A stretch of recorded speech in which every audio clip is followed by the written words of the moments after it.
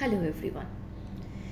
This month of November is very special as we are celebrating Men's Mental Health Month. So let's have a glimpse in a nutshell how and why we are talking about this separately and how to deal with it. Before going to any kind of details, let's have a look that how mental health of a man is different from the mental health of a woman or any other gender. One very important factor is the biological factor. As we all know, obviously, men and women are biologically different. So, obviously, there will be some biological factors, constitutions, which will be influencing men's mental health differently. But another very important factor that influences men's mental health is social and cultural factor. Not only in India, not only in Asia, but I am talking globally, internationally, all over the world. There are some unsaid pressure, rules, expectations, and regulations regarding the masculinity of a man in societies. A man has to meet the criterias that has been set up by the society for his masculinity. If he is not meeting those criteria, then immediately he is judged.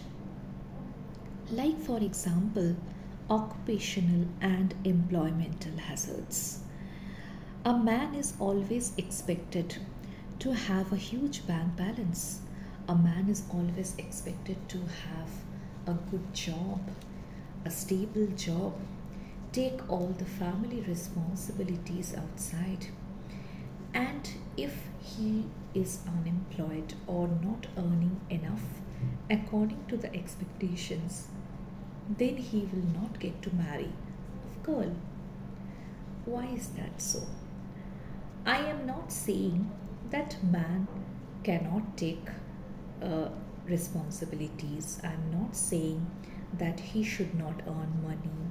I'm not saying that he should not be the so called head of the family or the protector of the family.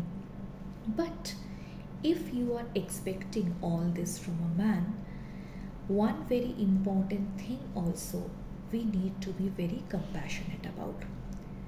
This leads to my second factor influencing men's mental health is repression of emotions. If you are expecting from a man that he should follow such rules and regulations and expectations from the society, then we have to be a little bit compassionate towards their expression of emotions.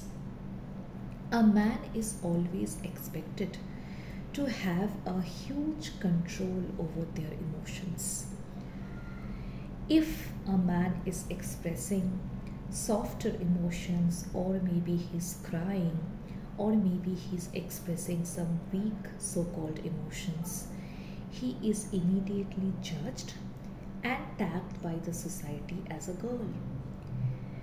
So, we are forgetting when we are tagging a man who is expressing his softer emotions as a girl, we are not only disrespecting the emotions of a man but also of a woman.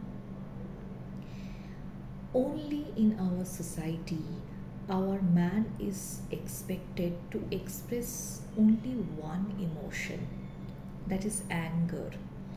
If a boy or a child in a family gets angry, you have seen that immediately the parents or the relatives start saying, "It's okay, leave it.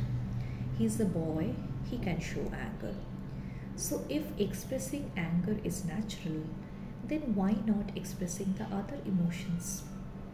Men are not aliens, they are human beings, so obviously they have every right to express and experience different kinds of emotions in their life, and we are in no place to judge them or tag them.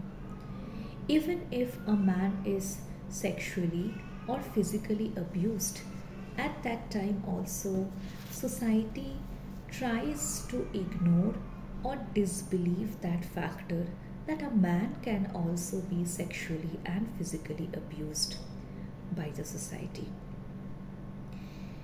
It has been seen in a recent research by World Health Organization that globally around 50,900 men are the victims of suicide and 30,500 women are the victims of suicide per year.